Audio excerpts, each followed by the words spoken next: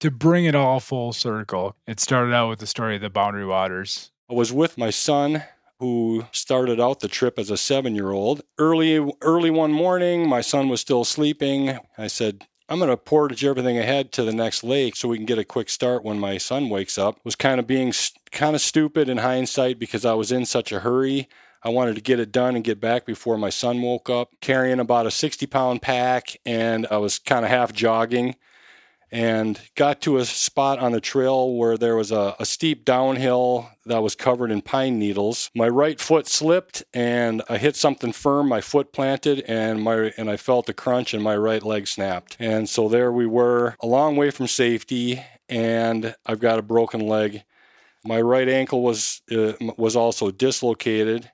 And I was quite a ways from camp, and this is a wilderness area. There's no cell signal. There's no nothing. So there we are. With one hand, I grabbed my foot to kind of stabilize my foot. Then with my free hand and my good leg, I did kind of a modified crab walk and butt scoot to get back to camp. My foot was kind of flopping around like it wasn't really connected real well to my leg. I thought I had a tib-fib fracture a couple inches above my ankle. Woke my son up, told him, trip's over, we're heading back. I'd already been through my first aid kit in my day pack, so I knew exactly what I had to work with. I knew exactly what we needed to do.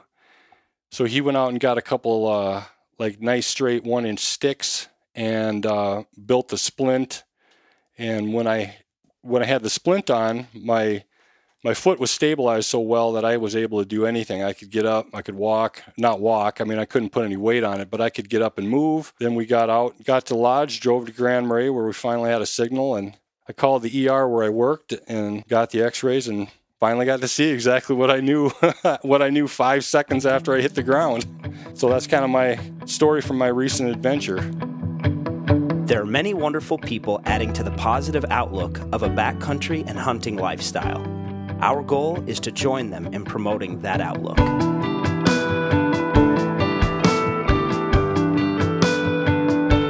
Welcome to the Backcountry Dreaming Podcast, where we share stories, tips, and tactics of our outdoor pursuits.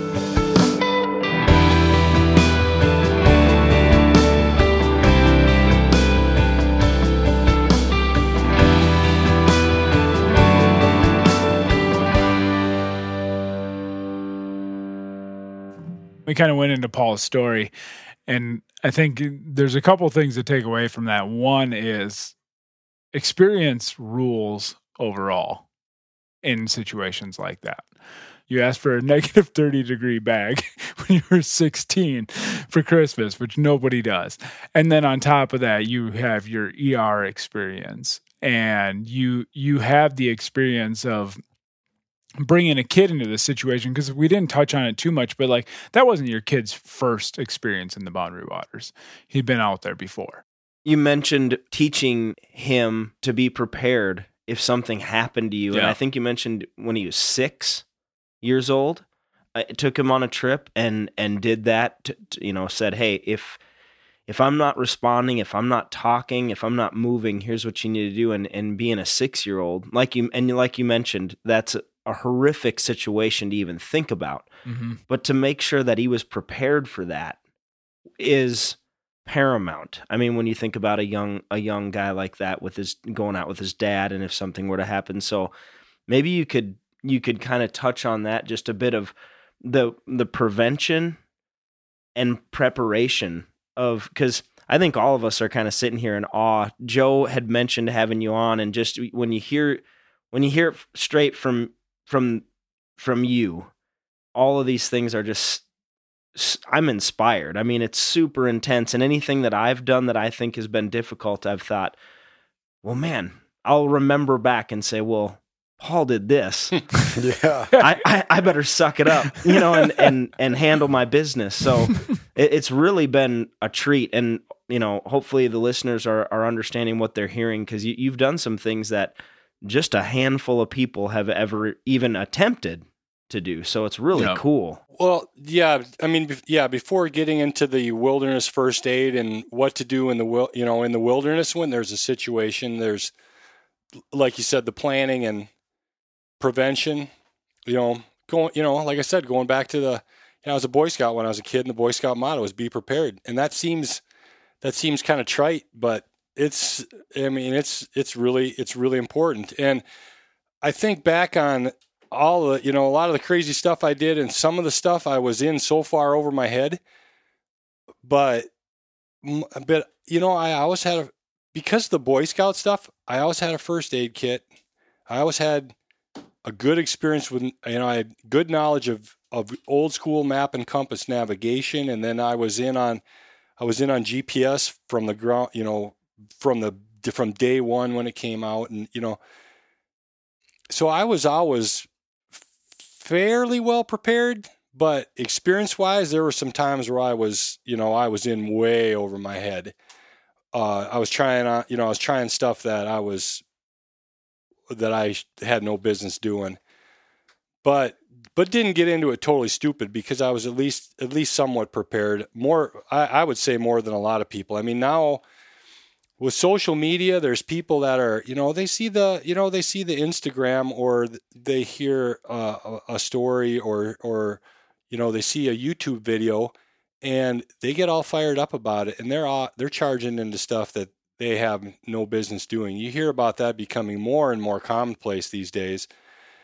I've never been that woefully unprepared or over my head. I think one of the perspectives that I have from experience as an endurance athlete for over half my life is that one of the most important things, and it's really overlooked, is preparing your body. I mean, you cannot be in too good a shape. And I hear about the things y'all are doing, and I know that you can never be too in shape to go elk hunting.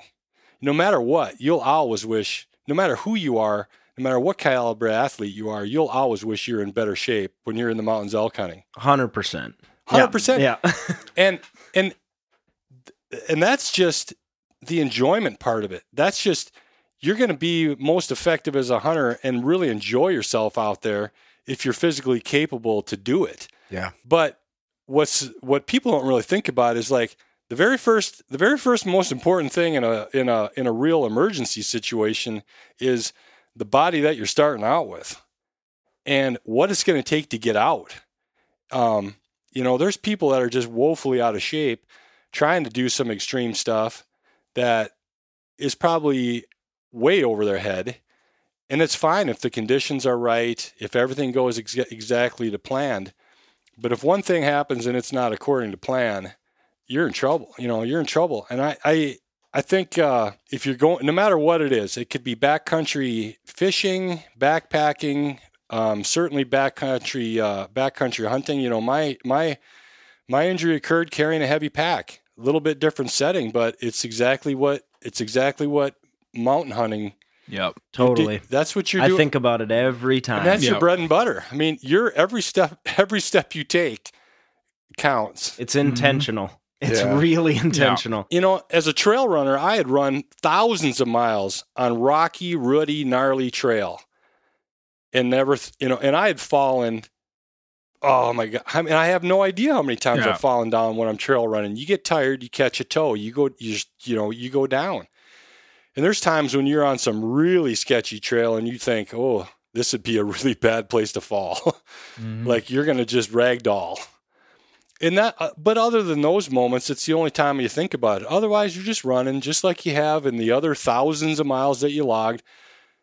You don't think anything of it. I mean, before my leg broke, I was running. I was running on the same trail, which a lot of people would think it's stupid to be out running in a wilderness area when you're so far from help. But I do it. Lots and lots and lots of other trail runners are doing it all the time. I was going to say, compared to where you've been, being in the Boundary Waters trail running is not super secluded compared to where you've been and what you've done. The Boundary Waters canoe area is kind of entry-level wilderness area. It's the most visited wilderness area in the United States. There's a lot of people.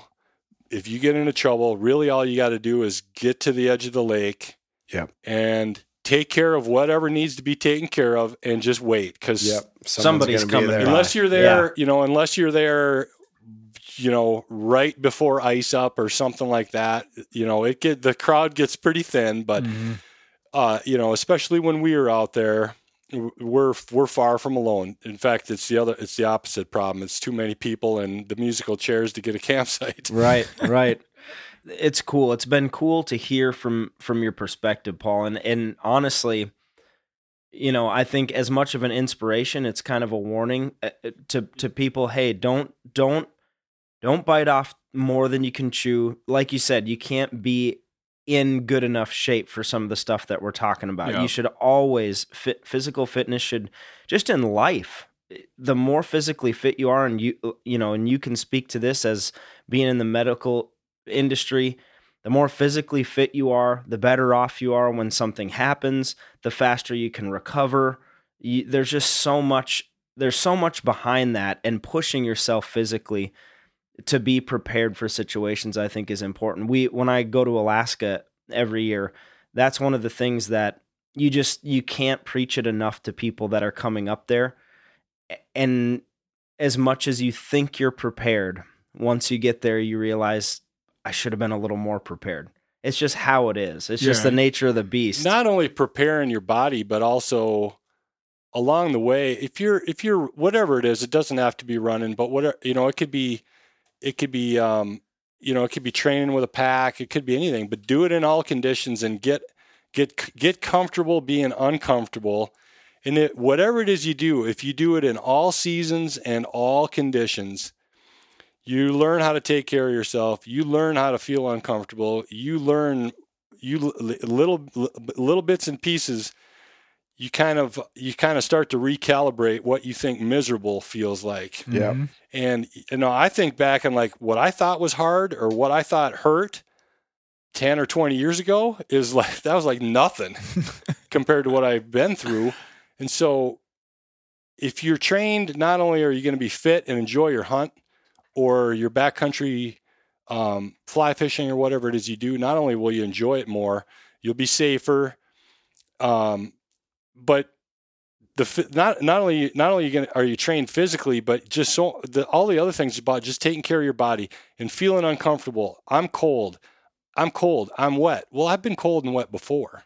Yeah. I just, you keep pushing or knowing when you're pushing too hard and you need to pull back a little bit. That you get a lot of that experience training, and if you're not doing it, the 7, 8, 9 days that you're in the mountains on a hunt, that's not a lot of time to learn. Yeah, and I think a big thing on that too is you have to react in those situations. You can't just sit there and say I'm cold and I'm wet.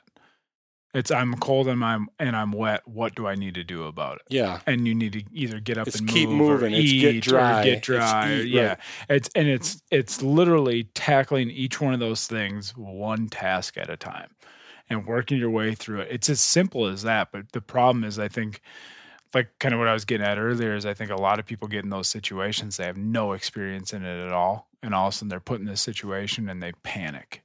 Yeah, they don't know what to do. Well, and then that list that you just went through becomes an explosion of this is what I need to do, and it's 12 different things that I need to do right now. Yeah, instead of in a way strategically look at each of them and say, what do I need to do? Yeah. Would this serve to remedy the situation? And with this, and go down the and I think list. That's where logically the ultra running experience is huge, because you and I have both been in that situation where this is wrong. What do I need to do to fix it? And you start running through and evaluating each and everything, and then until you find that one thing that fixes it. And I think that's where, like, kind of like we talked before on a different episode about, like, how do you mentally prepare for something like a Western hunt, or like, being ready for that kind of situation. And I think that's a huge thing, is like, if you're physically capable of it, go sign up for an ultra. Well, yeah. You're not gonna learn how to take care of yourself, and you're not gonna learn how to feel comfortable when you're miserable by watching more YouTube videos. No, right. No. I was gonna say the nice thing about that is not always, but a lot of times they go hand in hand. Mm-hmm. Physically being being in discomfort physically, a lot of times goes hand in hand with mentally. Mm-hmm. And when you have pushed yourself in those increments to a place where you like, and you hit it on the nail on the head, Paul, when you said, I've been there before. I've been cold before. I've been wet before. I know for me, I can remember specifically back to a moment in a tree stand hunting whitetail deer that I've been the coldest I've ever been in my life. And I know what that felt like. And I know when I hit that threshold to say, okay, now it's just dangerous and I need to leave. But now every time I sit in the deer stand and it's cold, I think back to that time and I say, I'm not as cold as I was then. So I can push a little further. Yeah. But you gotta have that mindset. And that's one of the nice things about being physically fit is working out. However you like to do that, pushing yourself, whether it's riding a bike, and you're like, well, I've gone 70 miles at this pace, and okay, well, I've gone 80, and there's these things that you can remember back to. I think of that kind of thing as you're kind of talking about these grand experiences, and anybody who's listening that wants to experience some of these things or do some of these things or push the limits, the physical and mental aspect are what are going to carry you through that. The knowledge that goes hand in hand with those things. I mean, the biggest thing for me in Alaska is it's very physical, but the biggest thing is just 30 days. Yeah, and that's what I was That's the mental part. Yeah. That's the mental part. I know now physically I can get through the majority of any of it that I've experienced in these last years, but the mental part of 30 days, when day 20 comes, and I know I have 10 more of this, and I got to wake up and do this again, and I got to wake up and do it again and again. And those are the things that I think that build your character. And we live, unfortunately, in a society right now where being challenged is not championed enough. Right. And letting ourselves be put in uncomfortable places, whether it's our ideology or our physicality. Yeah. We're in a society where most people of ordinary means in our culture can go cradle to grave without ever getting uncomfortable. Yep. I mean, period. Mm-hmm. Without ever knowing what hunger feels like, without ever knowing what it feels like to be cold or hot or exhausted, like you think you're going to die exhausted. Yeah. People don't feel that. You can go your entire life without feeling challenged by any of those things. But back to the preparation and prevention thing. When I say training, I mean you're hitting on some other things that I'm not even thinking of. It's all of that. It's the physical preparation, but along just in the process of getting physically prepared, you're learning nutrition, hydration. You're getting lots of experience feeling uncomfortable, cold, wet, hot, tired, hungry, teetering on the bonk state, and just all those things become pretty ordinary. Yep. And so when it gets tough, something happens and it's tough in the mountains of Alaska or Montana or whatever, it's not that big of a deal. Yeah. Yeah, and I think that's a key to that is that, it's just the experience you've had, like Brian was saying earlier, like I've been colder than this, or I'm on a bike ride, well, I've gone 80 miles. And that's kind of what we talked about again on another podcast was, for me, I couldn't sit in a tree stand to save my life when I was a kid. But once I started doing endurance sports and started running and like ran a marathon, I'm sitting in a tree stand going, I can sit in this longer than 4 hours. I'm gonna make this tree stand my bitch. Yeah, part of it for I guess I haven't done any like extreme races or anything like that, but I've gone on solo trips and I didn't read anything or I guess the information really wasn't out there. But the biggest thing for me is people would freak out.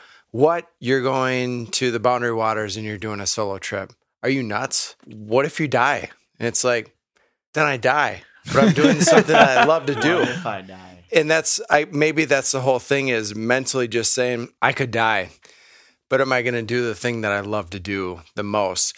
And if you can get over that hurdle, maybe you can get to those other levels of being able to mentally prepare for, okay, well, if I die, it's so be it. but I can also get out of this too. Yep. And let's try to get out of this now.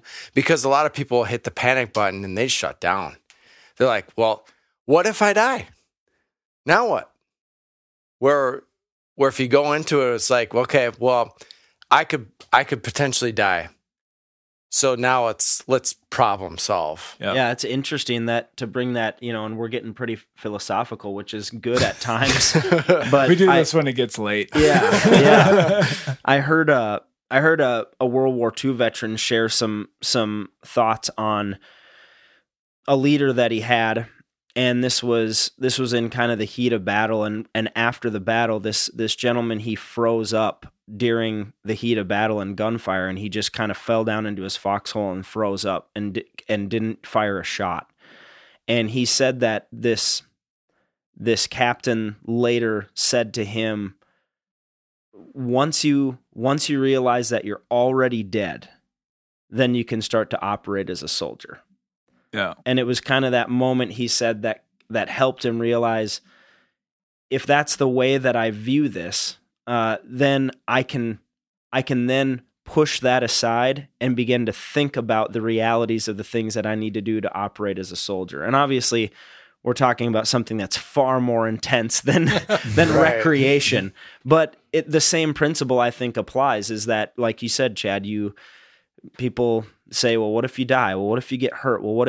Well, I'd rather die or get hurt doing something that I am super passionate about than die or get hurt crossing the street and getting hit by a car. If that's where it's going to happen, then let it happen there.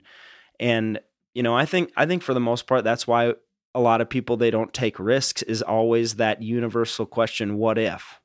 What if this happens? Well, Paul, you're like, and it's unbelievable to hear you say it, as you're running these winter races and then the Iditarod and 350 miles and these things.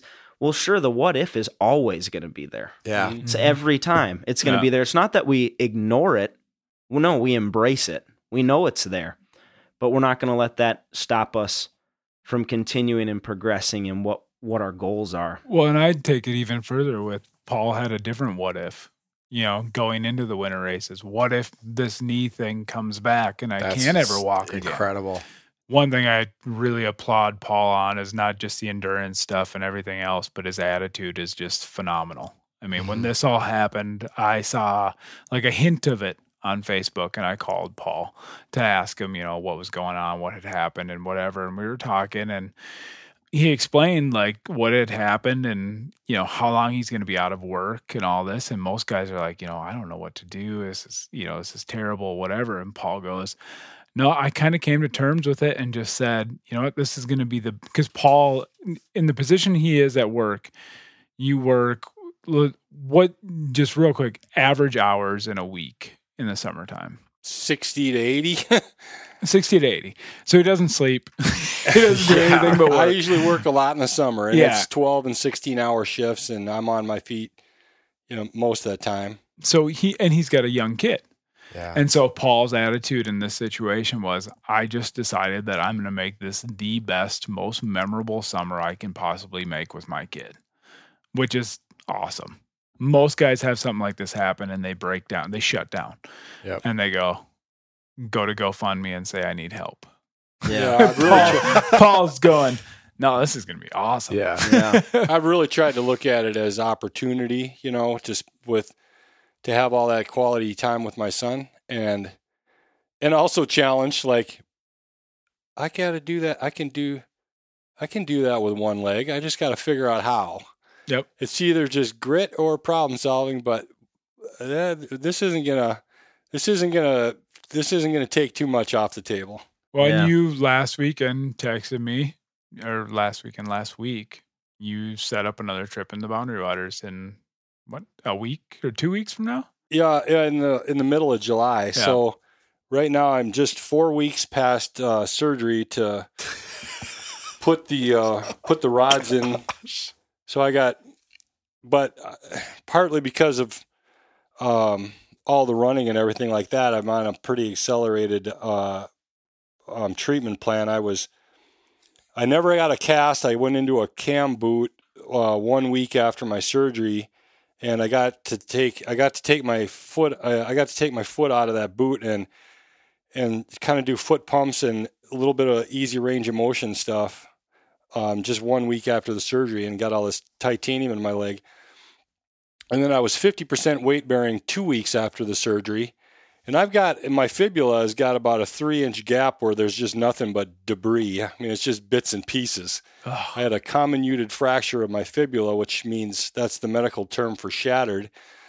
So I've got there's a rod in there, and I have a rod and screws on this side and screws on this side. But my surgeon said that my bone was like, it was like drilling in a rock. So he wanted me to get up and start using my ankle joint and putting weight on it as soon as possible. And I'm like, we just shot a fresh x-ray before I saw him. And I'm like, that's not healed. That's just bits and pieces.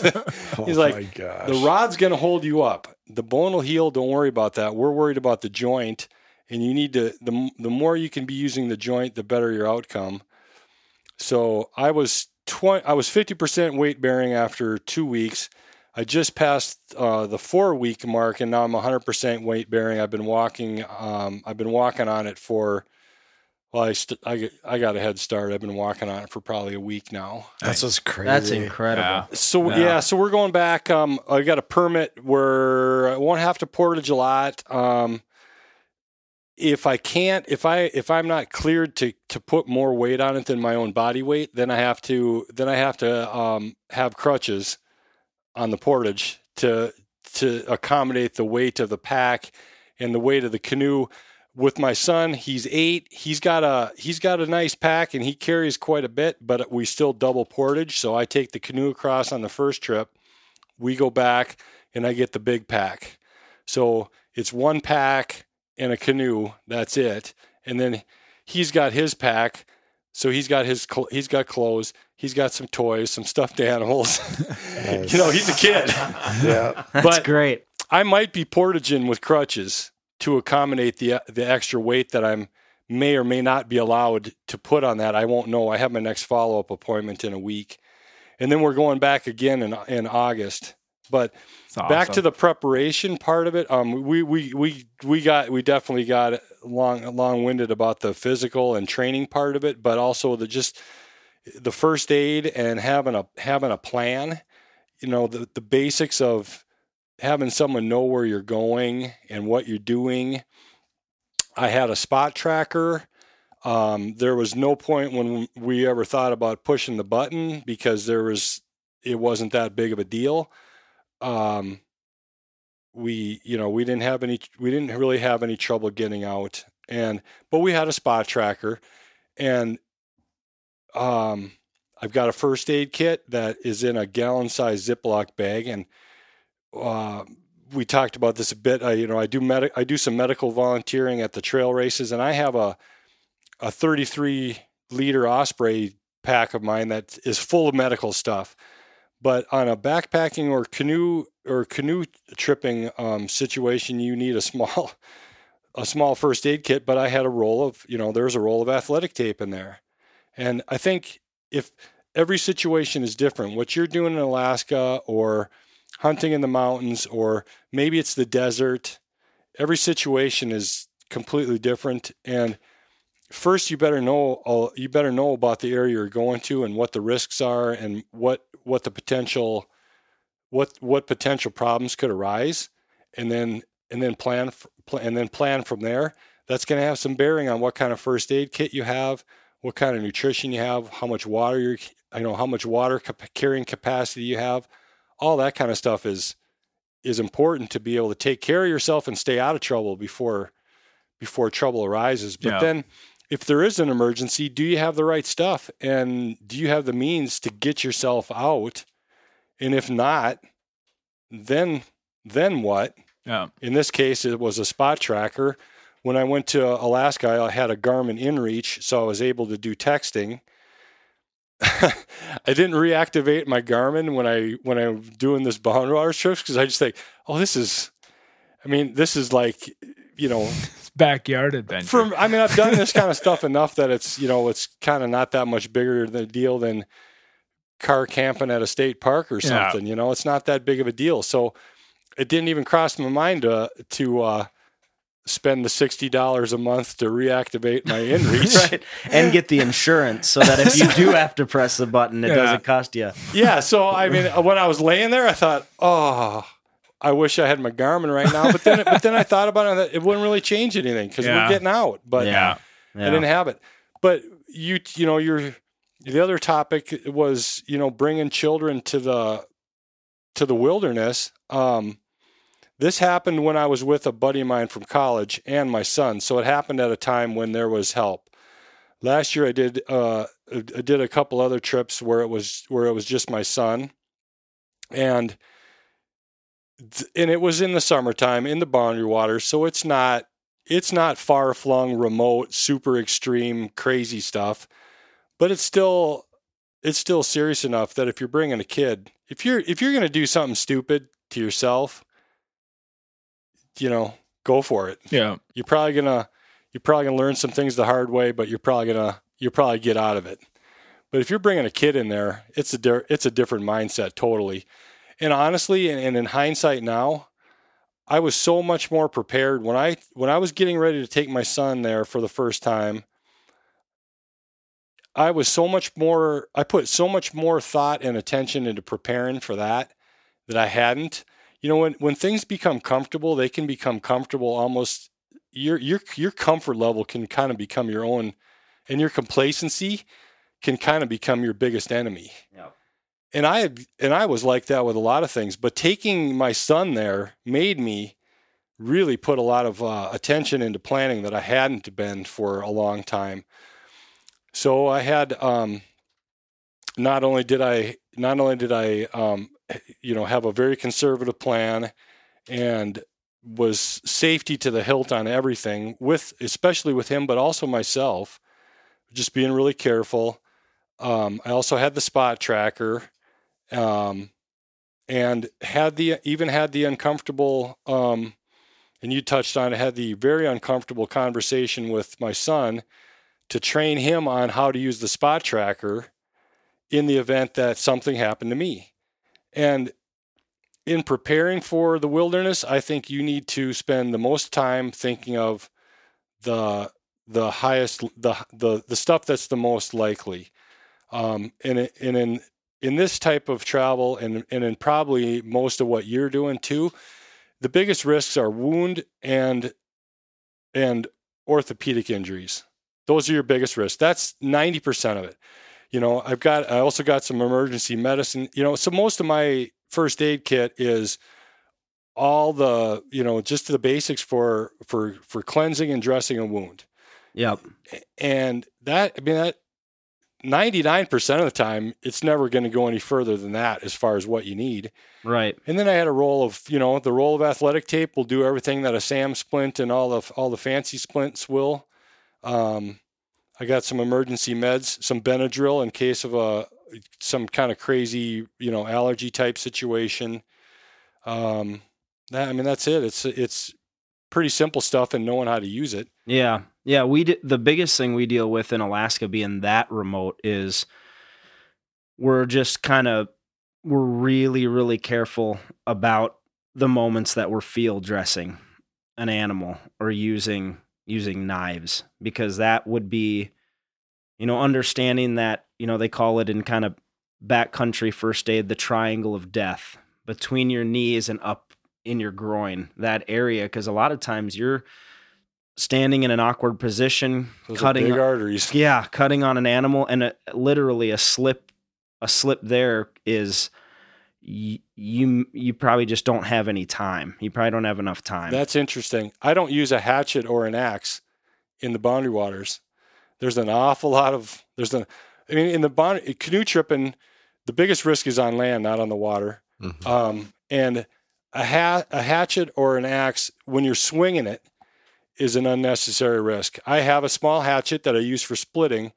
So if I'm sawing big stuff and I need to split it, I get it started and I just use it as a splitting wedge and I pound it in with a rock. Yeah. Yeah. Yeah. But I'm not swinging that thing. Yeah. Because that's a big risk, and you can have a good fire without swinging away with an axe. Oh yeah, yeah. The other thing that I've done lately too is get a stout fixed blade knife and just baton everything that you need to. It's just a lot Same safer. Principle. Yeah, a lot safer than swinging a hatchet around. So I think this is kind of techie, but in my former technical career, there's a thing called FMEA. It's an engineering term, failure mode and effects analysis. It's what NASA does. It's what engineers do. And you look at what is the probability of something to go wrong, and then also if something does go, if a particular thing goes wrong, how bad will it be, and let that guide your planning. That's how engineers design. I think of the same thing planning for like first aid and all these other things, like packing for your first aid kit. Is this thing. You better be, 95% of your preparation is on the stuff that's likely to happen, but you also better you better also have the worst case scenario. And even if it doesn't involve a bunch of extra gear or, special preparation, you better at least think about it to think, just give it a mental rehearsal of what would I do? Like bear spray and a Cliff Bar. Yeah. and a calm, friendly good morning. Right. Totally. No, that is really good advice, because and I think all of us need to do that no matter what we're doing backcountry wise. We need to think, what are some of the things that there's a probability that this could happen, and to think about that up front before you go is obviously going to be a lot better situation than trying to figure it out on the fly. Mm-hmm. Now what? This deep cut on the inside of his leg, now what are we going to do? And what's actually going on here? And do we already have a plan? Because you see something like that, depending on the environment you're in, then what your initial response is going to be. Mm-hmm. Instead of having to, you almost don't have to assess it as much, because now, okay, this is too serious for the situation that we're in, and we can't handle this on our own, or we can handle this on our own. It helps you to rehearse that way. Like I think a lot about rehearsing just bear spray, using bear spray. Are you going to get attacked by a grizzly? Probably not. Can it happen? Yep. So just like you said, well, if it can happen and I spend time in grizzly country, I should probably practice and see how quickly I can pull my spray out of its holster, get the safety off and point it in a direction and rehearse that over and over, and I just think a lot of us just don't do those type of things. And then unfortunately we pay for it, I think being ready for an emergency is just like one of those boring things that you don't spend any time on, and you're not going to spend any money on it. When you have time, when you're thinking about getting ready for your trip, you're going to go back out and shoot your bow, because that's fun. That's what you like doing. Yeah. And, things like a spot tracker or Garmin InReach, when it comes time to actually spend money on safety, I mean, there's things that are overlooked, like, you don't think $500 rain gear is that important until you need it.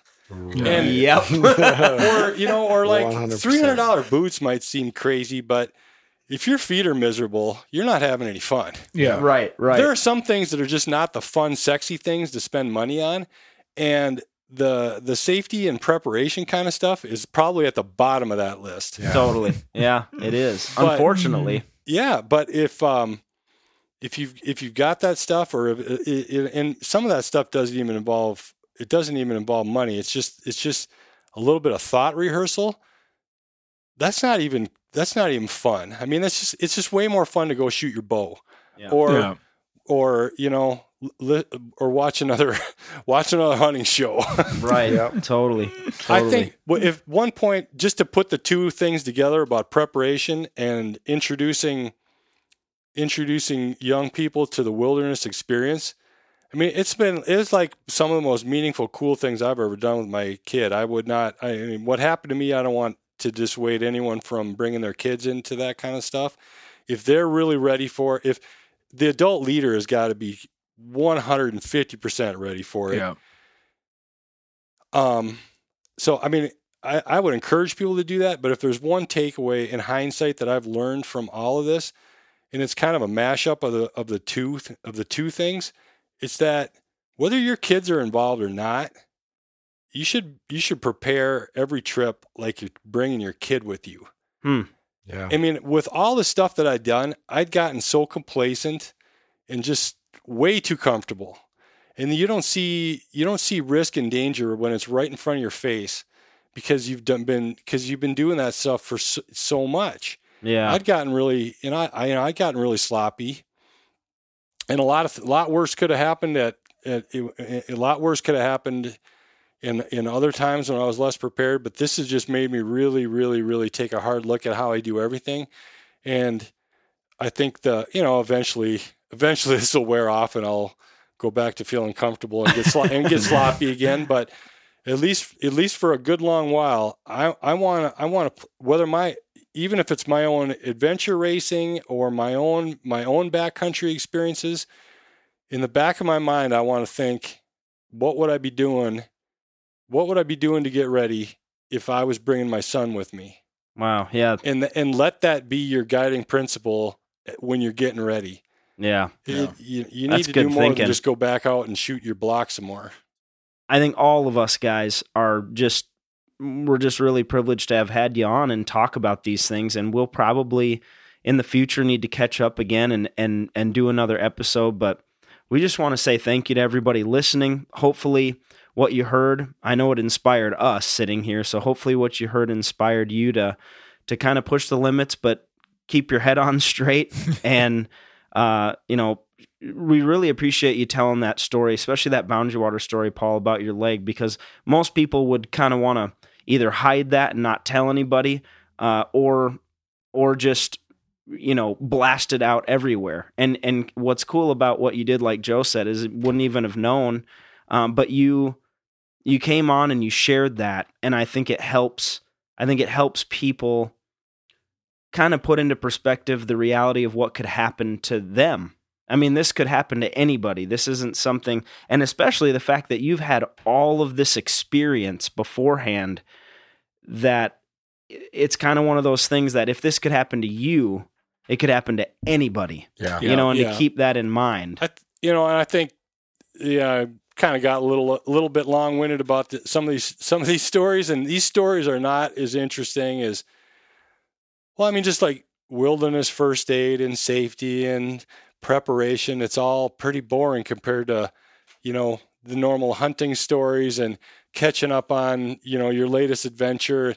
When you guys are sharing those stories, it's a lot more interesting than the boring stuff of work out, be in shape, be prepared. That's all boring, but nope. I hope there's at least a few people that are going to hear this and just pause and think, what's in my pack? Yeah. Or what would I have done? Or I hope people at least think about that a little bit and maybe even make a few changes going into their next trip. I've already adjusted my first aid kit. Yeah. I would just say to kind of look at that a different way. I think this has been interesting, just as interesting as any hunting stories or anything like that. And at the same time, it's been informative. It's not just talking about an experience. It's talking about the nuts and bolts of things that people need to really think about. So I think it's been both. And I think nuts and bolts that end up in your leg when you break it. Right. Exactly. Yeah.